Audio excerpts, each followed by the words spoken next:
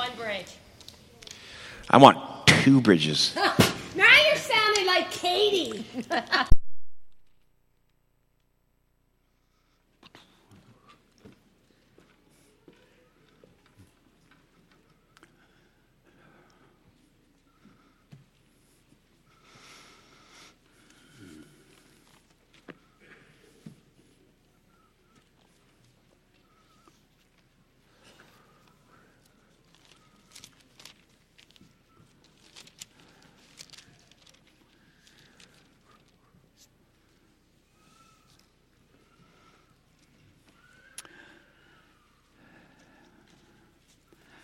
My appreciation to our worship team this morning. You know, we're without some of our starters today, right?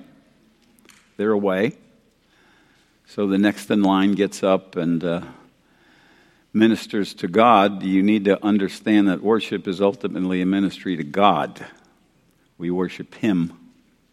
We stand or sit before Him. And our desire is to please Him.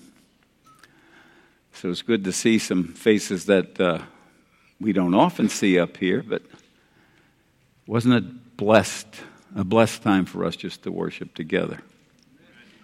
Yeah, different jersey numbers, but the same God and the same blessing to lift our hearts to Him. Had somebody see me yesterday from our church family and said, "Oh, I see that you're going to be back in the saddle again tomorrow." And somebody else, when I walked in this morning, said, "Oh, I see you're going to be back in the saddle today." And I said to him, "That's a scary thought because you've never seen me on top of a horse.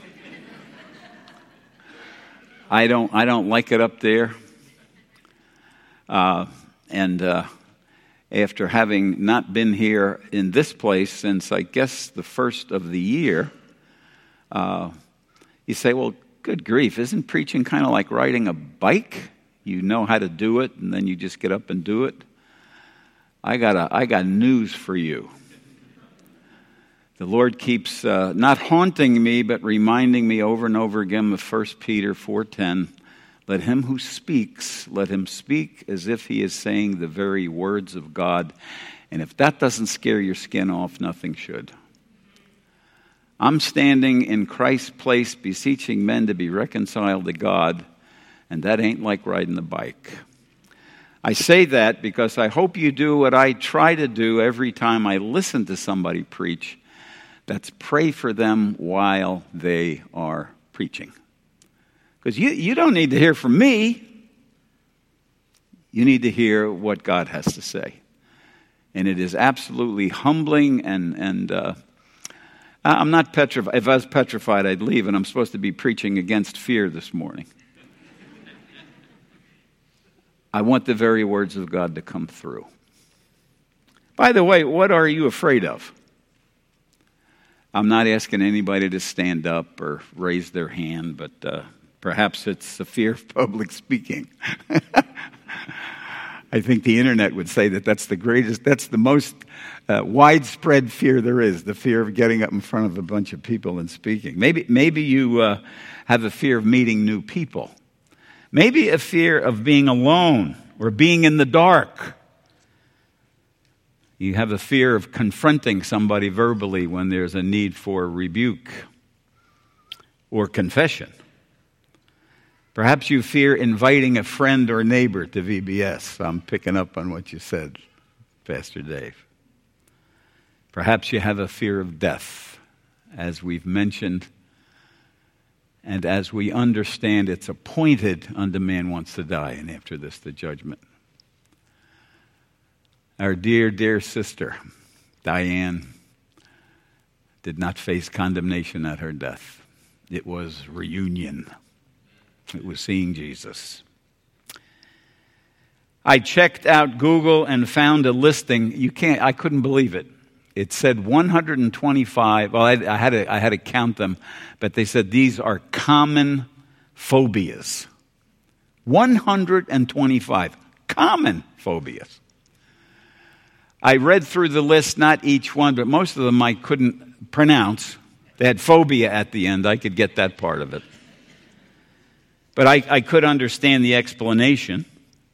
The fear of heights, the fear of flying, the fear of small places, the fear of crowded places. The fear of bacteria, that's a good one. The fear of blood. Don't be a nurse if you have that fear. Probably good not to be a mother either, but I'm not going to go there.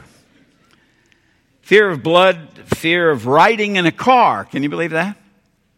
You've heard of the fear of spiders. I'm not sure if the one that I'm afraid of, that I am consciously afraid of, is even in the list, and that's the fear of snakes.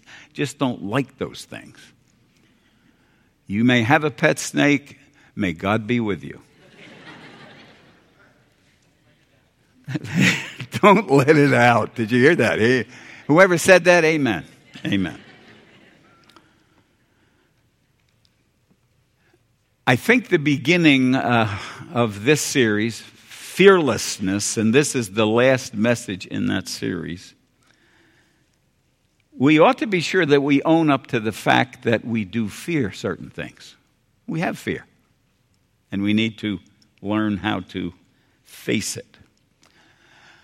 I've heard this on a number of occasions that there are 365 mentions in the Bible, Old and New Testament, of either the words fear not or do not be afraid.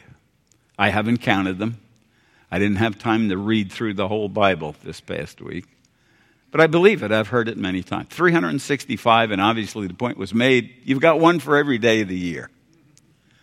Why does God pay such repeated attention to the fact, don't be afraid, don't fear?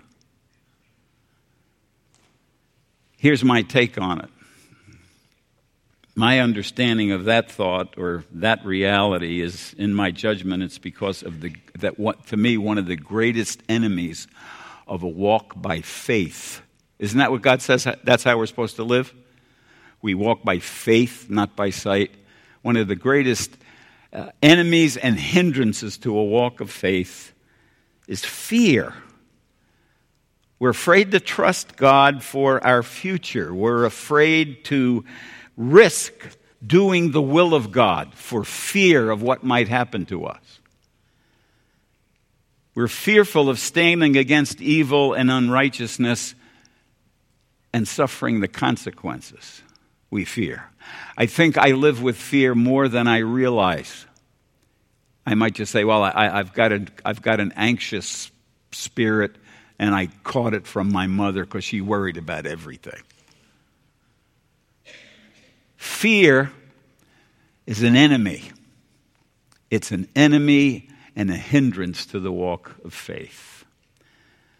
This is probably not the best definition of fear, but I read an unpleasant emotion caused by the belief that someone or something, that something might be circumstances, someone or something is likely to cause me pain or threaten me.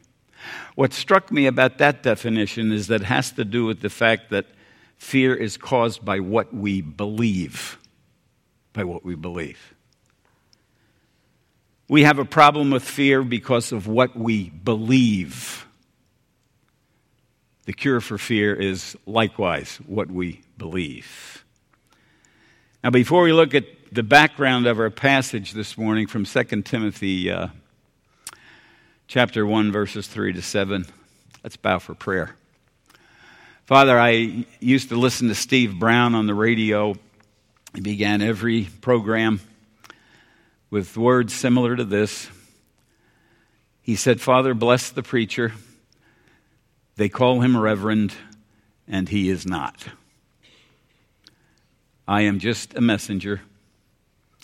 I pray that I won't get in the way of what you once said today. I thank you for the songs and hymns that were chosen today that talked about fear. That which introduced the subject. And Father, that which we need to learn today is how to face it. How to face it, how to overcome it. Father, we want to hear the very words of God. And we pray that we will listen, filled and controlled by your Spirit, and I will speak, filled and controlled by your Spirit. Help us in these coming minutes, I pray. In Jesus' name, amen. Timothy, and you said, don't be frightened. Don't be fearful, okay? I'm going to say some comments about 1st and 2nd Timothy, but I'm not preaching 1st and 2nd Timothy. I'm trying to get a context for what we read in 2 Timothy 1, and we need to understand that Timothy was a protege of Paul. You may not see that word in Scripture because it's not there, but protege is a good word. Protege is someone who has been guided and supported by an elder, more experienced person, a protege. We meet Timothy in Acts chapter 16, and Paul takes him along on the missionary journey. And a relationship started that became what? He called Timothy his beloved child in the faith. I'm like a father to a son to this boy. Very significant in Timothy's life because his father, his earthly father, was a Gentile. There's no evidence in Scripture that would say his father was a Christian. His grandmother and his mother were. But Paul became what? The man in his life, the father that he didn't have. He was pastor of probably what I think was the largest church that we read about in the New Testament, the church at Ephesus. Much more than Paul's pupil. He was Paul's beloved son, his beloved child. You read it in 1 Timothy 1:2, 2 Timothy 1:2. 2 Timothy is Paul's last letter. Who did he write his last letter to? Timothy, his beloved son. The time of his departure had come, 2 Timothy 4:6. His concern for Timothy is that his fear could and would derail him from fulfilling his calling. When we look at 2 Timothy 1:7, which is a verse that most of us are familiar with, many of us are familiar with, God has not given us a spirit of fear, better translated a spirit of cowardice, but of what? Power, love, and self-control or self-discipline, a sound mind. God did not give us a spirit of fear. The bottom line of the paragraph we're going to look at is that. He hasn't given us that spirit. What was Timothy afraid of? I think, by implication, and my mind was kind of drawn to 1 Timothy 4:16 when Paul said to him, "Take heed to yourself and to the doctrine." What was going on in the background of Timothy's life, in the background of Timothy's ministry? Keep a close watch on yourself, because in that same paragraph, 1 Timothy 4:12, let no man despise you because you are young. Don't let them diss you because of that's not a Bible word, by the way. Don't let them diss you because of your youthfulness. You know, how did this guy get the job to be the pastor of the biggest church around? He's a kid. He's youthful. What was the answer to that? Paul said, you be an example, and by God's grace and by God's power, be a lights-out example of a pure and holy life. And what they'll say about you, and this is parenthesis that's also not in the Bible, they'll say he's mature beyond his years. Have you heard that before? I love to meet people like that, especially young men, who are thinking straight, trusting God, and saying, Lord, here I am. Take me, use me, wherever you want me to go, whatever you want me to do. Those that are not just stuck on themselves, but caring about other people. I think when God says, take heed to yourself, because of your youth, your example is absolutely crucial. Taking heed to yourself is not becoming the best person that you can, the best edition of yourself. That's kind of short-sighted. No, the best that God wants you to be. Take heed to yourself. Take care of yourself. Don't be a phony. Don't be a hypocrite. Believe what you preach and by God's grace live it out. Because he had what? He had criticism. He had, actually the word is despise. Don't let anybody despise you because of your look down on you. There were people in that church who looked down on him. That's one thing he was dealing with. The other thing was what? Take heed to the doctrine.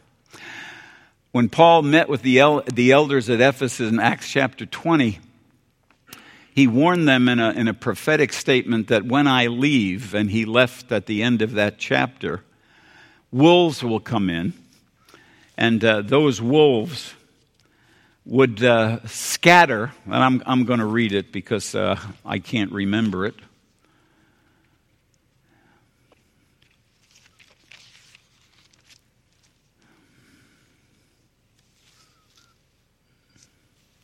From among your own selves will arise men speaking twisted things to draw away the disciples after them. He referred to them as, after my departure, fierce wolves will come in among you, not sparing the flock. So he had the criticism of those who looked down upon him because he was young. He also had the direct opposition of those who twisted the truth and tried to draw away the disciples from the faith.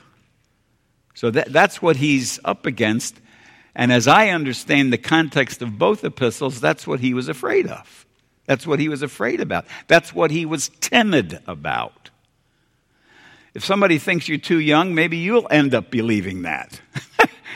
and say, well, I can't do what God has called me to do. I'm too young. Just been reading in the book of Exodus, and I didn't laugh. I used to laugh at Moses. What's the matter with you, dude? You just saw the burning bush. You ought to go anywhere, do anything for the one who talked to you out of a bush that didn't burn up and said, I am has sent you. But he said, oh, Lord, I'm not really good speaking, and Lord, I'm too this, I'm too that. He could have easily said, I'm too young. I think I'll quit, and I'll go sell sandals. That's reality. Fear, timidity. And then the opposition, do I have what it takes to answer that opposition, to teach the truth the way it ought to be taught? I'm saying that's the reality of his life as the pastor of what I would call a big church. Some people think that, well, people are pastoring. He's a pastor of a big church. Everything must be just cool. He what? He farms it out to all the other associates. And he just hangs out and prepares. They have no idea what it means to what? To have a heart for your flock, to care for them, to love them, to nurture them, to teach them. All that being said, keep a close watch on your teaching because false doctrine has invaded the church. 1 Timothy 1:3 picks up on that. And I need to say it because I don't want to leave you in Acts chapter 20.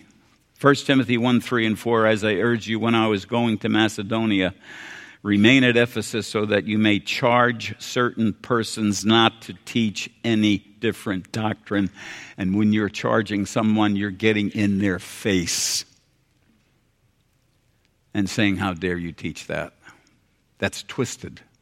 That draws people away from the truth.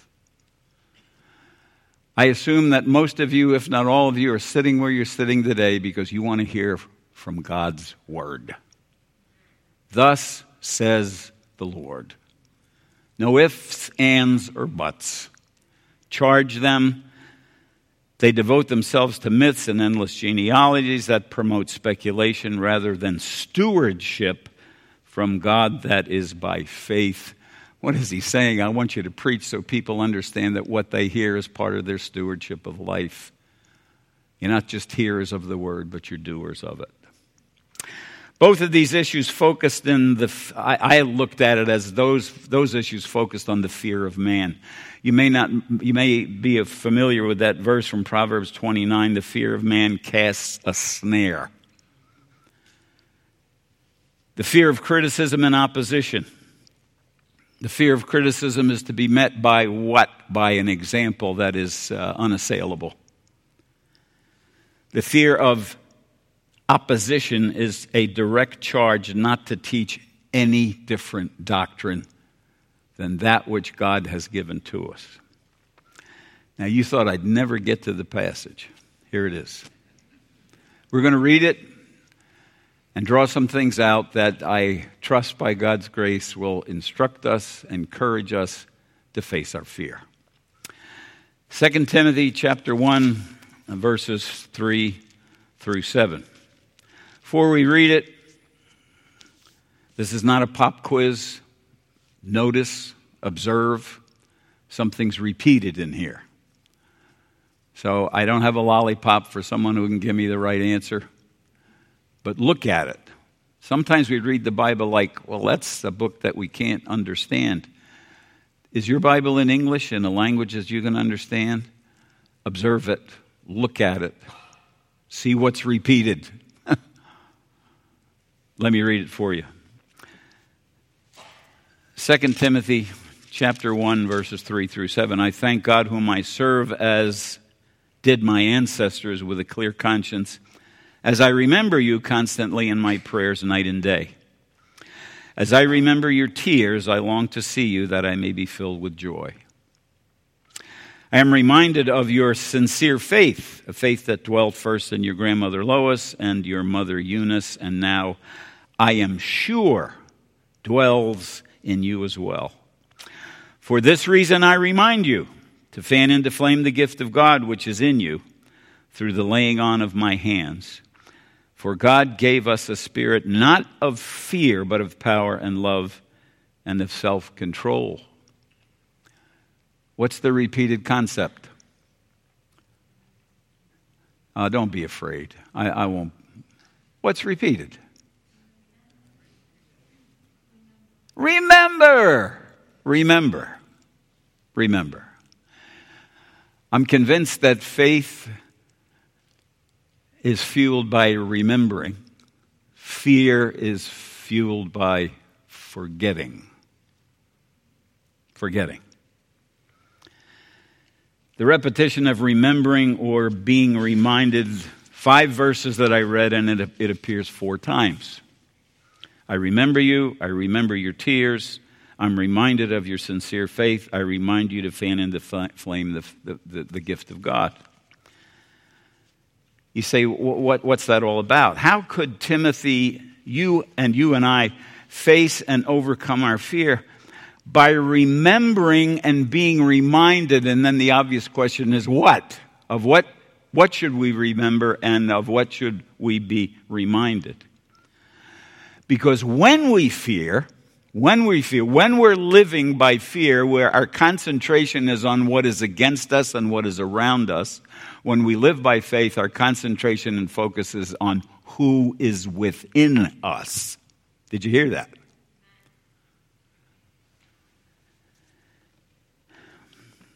When we fear, we forget.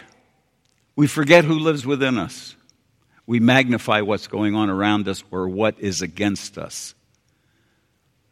We magnify the opposition.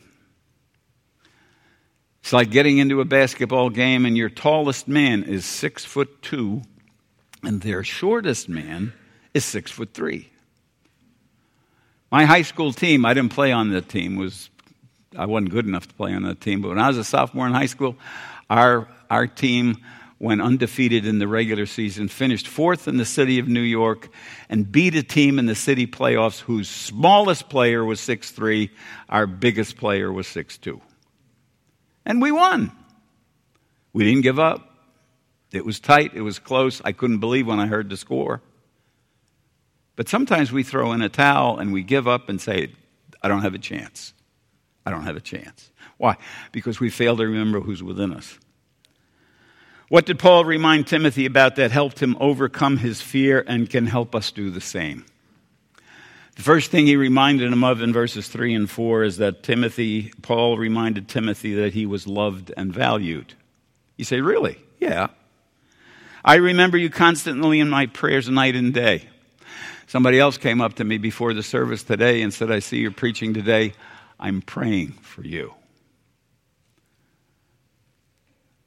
He prayed for him what? Night and day, and I remember your tears. I long to see you, that I may be filled with joy. I don't know if you have anybody in your life quite like that. I'm sure I have people in my life who pray for me. And when my mom died, Linda and I looked at each other. She said to me, "You are now officially an orphan because your dad and your mom are dead."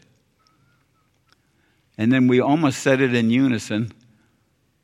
Who's going to pray for us like Mom prayed for us? Night and day.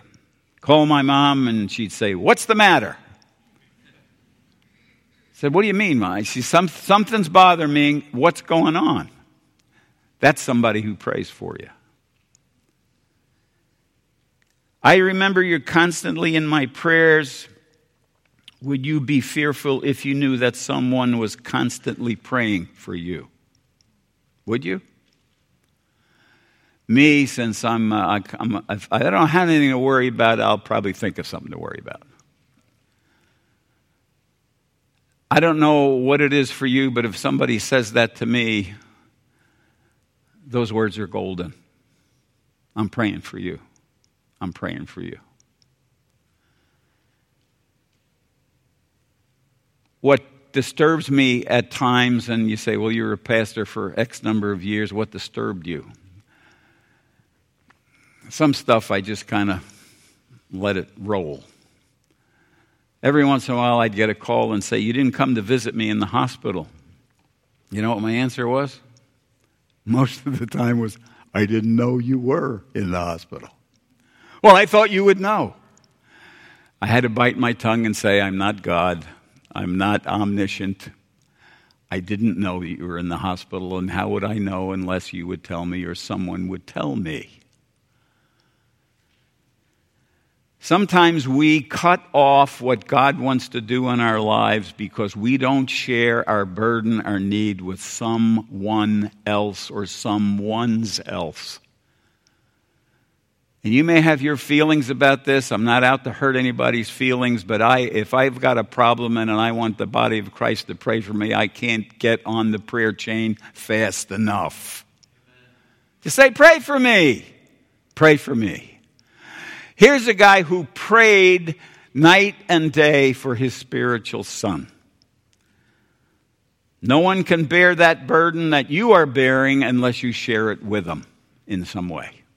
Pray for me.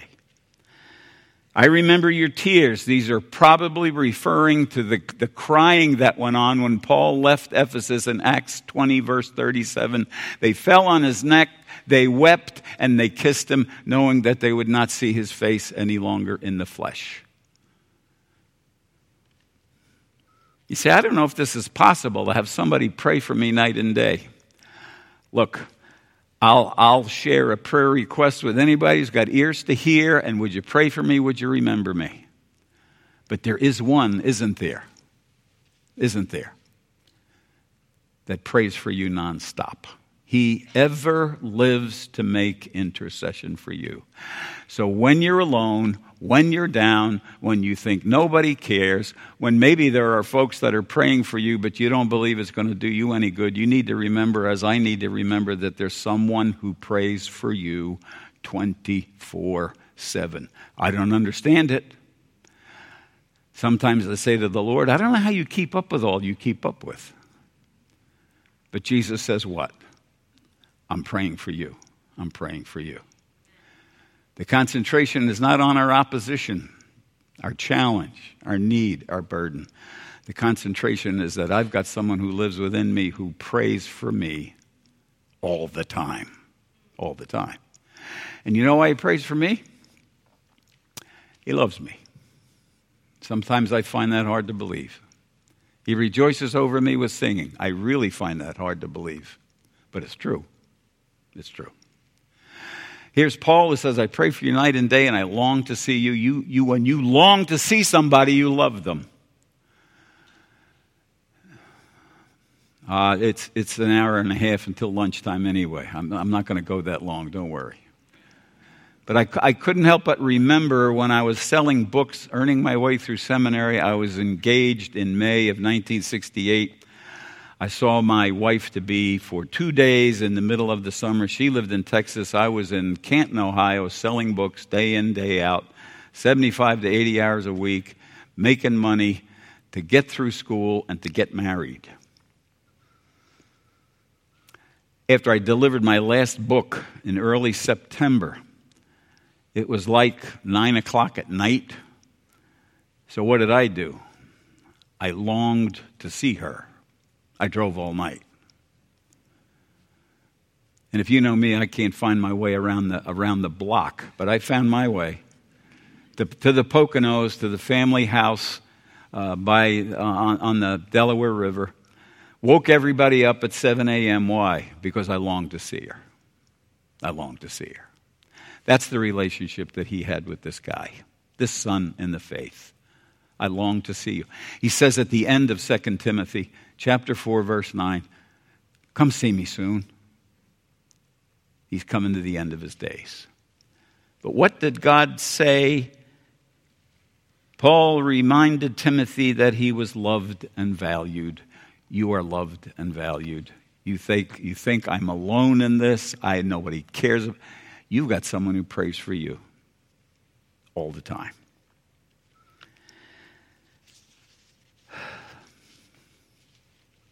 That kind of perfect love, I struggle a little bit. Am I taking this out of context? But I'm taking the statement from 1 John 4. Perfect love casts out fear. It casts out fear. Paul reminded Timothy of his spiritual heritage, of his spiritual legacy. He said, I'm reminded of your sincere faith that dwelt, and I emphasize that word in my thinking, that dwelt first in your grandmother Lois and your mother Eunice. This faith was not just something that was, I believe this, check, I check all the boxes. This is a faith that dwelled in them. And he said, wouldn't it be great to somebody to say to you, I am sure, I am absolutely positive that faith dwells in you too. Now, his spiritual heritage was through a grandmother and a mother who loved Jesus and who walked by faith. You may say, I don't have a family like that. I don't have an earthly family like that. But you got this family. You got this one. And if you don't get to know folks who've walked further along with God than you have, you're not wise. Because you can learn not just from their mistakes, but you can learn from their victories. You can learn what it's like that when you trust God, He does not let you down. He provides for you. He goes before you. He makes you wait, because if you did what you wanted to do, you would have been in deeper trouble than you already were. No. Faith is something that dwells in you. As you have received Christ Jesus the Lord, Colossians 2, verse 7. How did you receive Christ Jesus the Lord? By faith. You trusted Him alone for the forgiveness of your sins.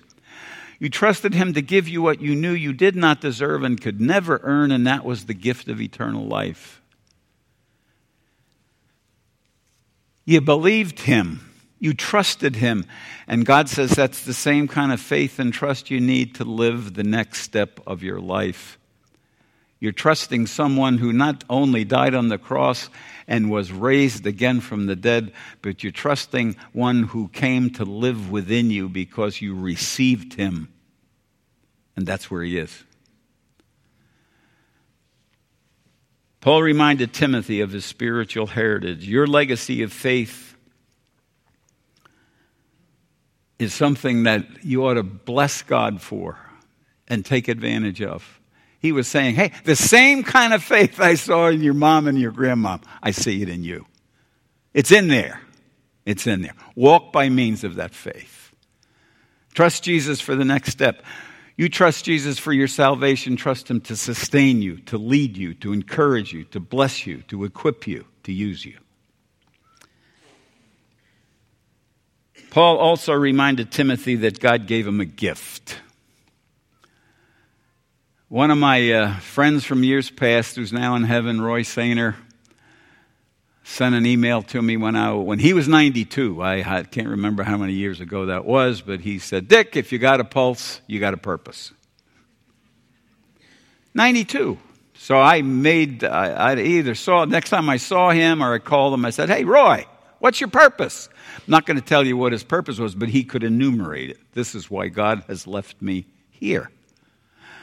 I don't know about you, but when I think about spiritual gifts, I think about the judgment seat of Christ. That is a judgment seat of evaluation. It is not a judgment seat and it's for believers, and it's not a judgment seat of condemnation. And I don't know what that's going to look like, but I imagine I'm sitting across the table from the King of Kings and the Lord of Lords, the one to whom God has committed judgment, and that's the Son. And he'll say, Dick, what did you do with the gift I gave you? And it will probably be quiet for a while. And again, I don't know how he's going to do it. Don't tell people when you leave here that our preacher knows what it's like to sit across from Jesus at the table at judgment. No. I just imagine. And I have to have an answer. What have I done? Because part of what the gift is your purpose in life. Why did he leave you here? You don't have all the gifts. Only Jesus has all the gifts. Only Jesus is perfect. But if everybody in the body of Christ knew and understood and was developing their spiritual gifts, and this is something that is a process, what is the result? People see Jesus. They see Jesus. In all of his what? All of his multifaceted grace demonstrated through the exercise of spiritual gifts. I say that because Paul reminded of him that he had a gift, and he said, I want you to fan it into flame. I want you to keep the fires burning. When you're against opposition, when you are not thinking properly about yourself, thinking of yourself not more highly than you ought to think, but thinking of yourself more lowly than you ought to think, it's very easy for you to say, well, I don't really have any gifts at all. Oh, yes, you do. God says he's given you a gift for the common good of the body of Christ. He's given you a gift of which you are a steward, according to 1 Peter 4, verses 10 and 11. What do stewards do? They're managers, and they give an account of what was given to them. He said, use that gift in spite of criticism, in spite of opposition. That gift was given to you by proclamation, by prophetic message, confirmed by the laying on of hands. Use it for the common good and use it as a good steward. Sometimes we forget that Jesus was an activist. I still haven't understood that all the time. Most people I hear about who are quote-unquote political activists don't really do anything that help people today. I'm not prejudging, I'm just saying I don't understand it. It says of Jesus in Acts 10:38, he said, he went about doing good. He did. And what God has given you as a gift or gifts, he says, I intend that you will go about doing good. You say, well, we don't get to heaven by doing good. I know that. You know that. The Bible's clear on that. But if you want to be like Jesus, you're going to go about doing good. Because if Jesus is in you, right? And you do good, you're doing what Jesus wants you to do. You think he wants you to go about doing bad? No, he wants you to go about doing good. Good is a word that means that which is beneficial to others.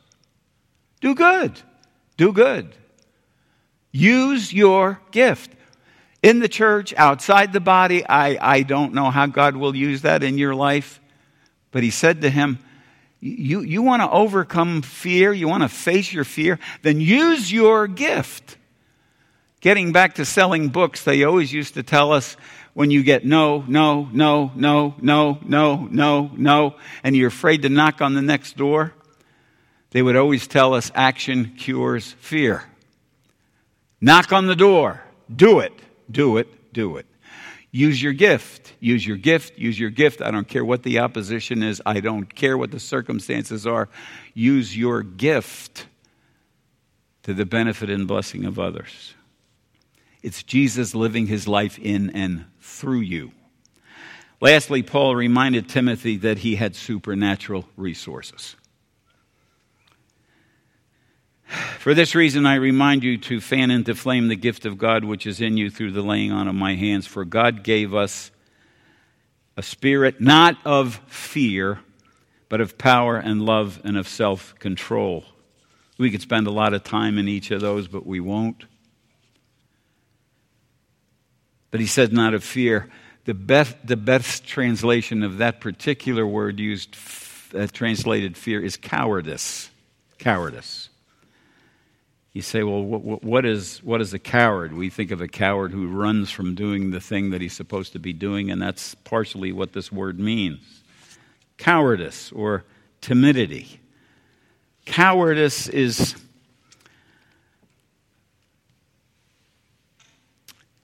lack of courage or firmness of purpose. Cowardice is being too afraid to do what is right or expected.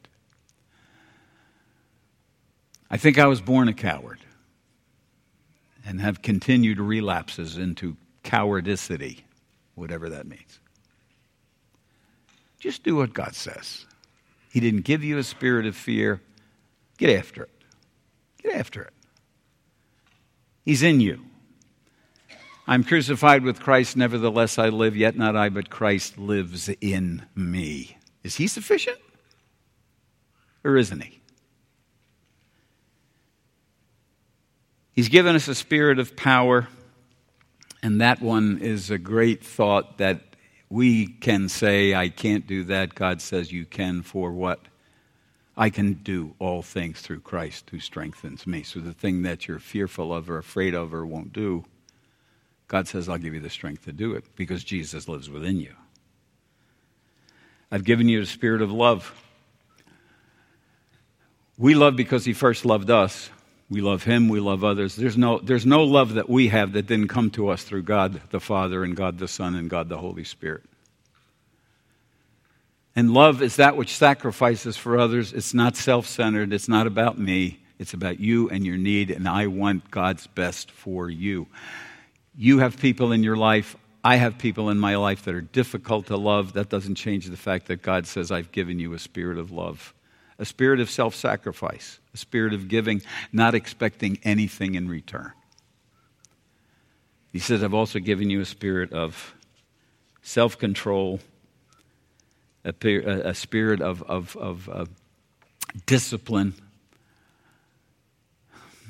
You say, well, some people are just disciplined and some are not. What if Jesus was undisciplined? What if he was undisciplined? He said, shoot, I've been laboring for three years, and there's a cross in front of me, and I'm just not up to it. I can't. I quit. I'm done. When the Bible says, looking unto Jesus, the author and what? The perfecter, or the completer of our faith. He endured the cross, despising the shame. And what does God expect of us? Do the same. If you follow Jesus, in some way or in some ways, it's going to cost you. And that's why some people won't follow him. It's going to cost them. It's a life that is not your own. You're bought with a price. You belong to him. And what does he want to do? Simply, marvelously, he wants to live his life in you and through you.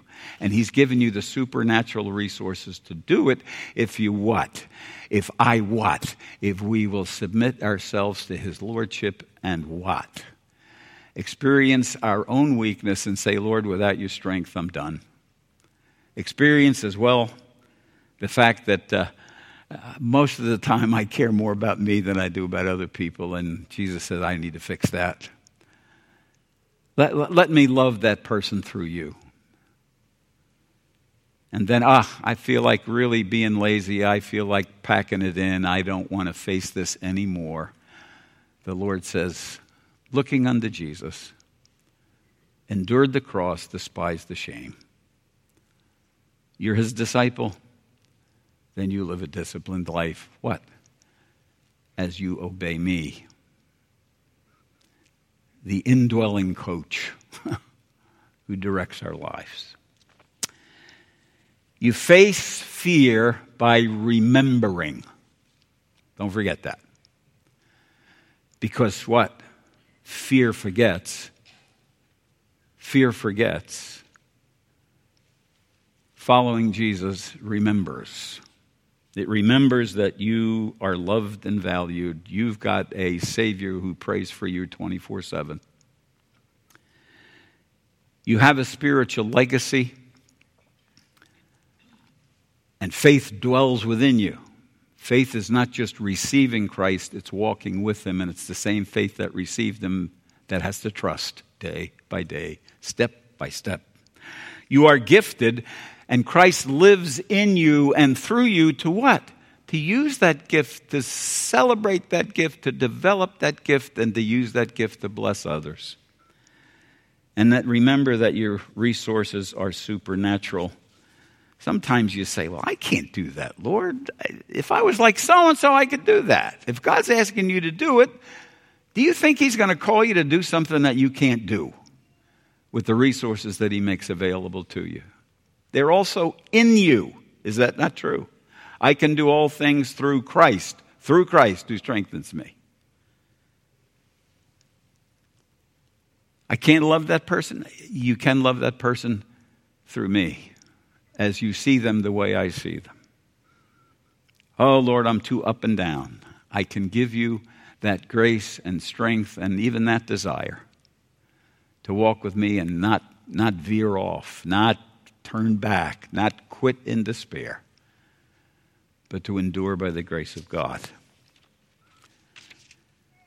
I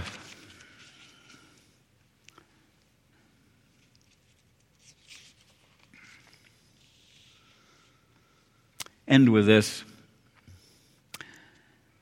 Timidity is lack of courage or confidence. I think we all struggle with that. Timidity or fear paralyzes us. It paralyzes us. It paralyzes us because we concern ourselves with what's against us or what's going on around us. And you don't have to live 2 minutes in the world in which we live and not have something to worry about if you focus on that. Timidity paralyzes us. Remembering mobilizes us. It moves us because what? We understand and we realize who is within us to face that fear. You go the way of timidity, you end up, as Paul said in verse 8 of 2 Timothy 1, therefore do not be ashamed of the testimony about our Lord, nor of me as His minister, but share in suffering for the gospel by the power of God. It's all by the power of God. But timidity will lead you to shame. To shame. I'm reminded of a word in 2 John or in 1 John 2 that says some will be ashamed at His coming. It doesn't say they're going to miss His coming, but they're going to be ashamed. I don't want to be ashamed. You don't want to be ashamed. You want to be welcomed. Be welcome to say, welcome home, good and faithful servant. Remembering mobilizes us because the focus is on who is in us and within us, rather than what's going on around us. Christ in you, faith, gift, and a spirit of power, a spirit of love, and of a sound, disciplined, self-controlled mind. We got plenty to chew on, plenty to think about. But that's truth that God wants you to experience today and tomorrow, each day, each week. Let's pray. Father, thank you that you love us with an everlasting love. You treasure us. And Jesus prays for us 24 hours a day. We thank you, Father, for your truth that says we are saved by grace through faith, and that not of yourselves, and our walk with you is the same way. It's by faith, a step at a time, trusting you, obeying you. You've given us gifts to serve. You've given us ability, and we pray that we won't waste it. We will discover it, develop it, and use it. Father, as well, we thank you for the supernatural resources you've put within us in the person of our indwelling Savior. Power and ability, love and compassion, and discipline and self-control. Thank you for being with us, for using us in many times putting up with us. But Father, never backing off what you desire for us, and that we might not just resemble but reflect the glory of our Savior. We pray in his name. Amen.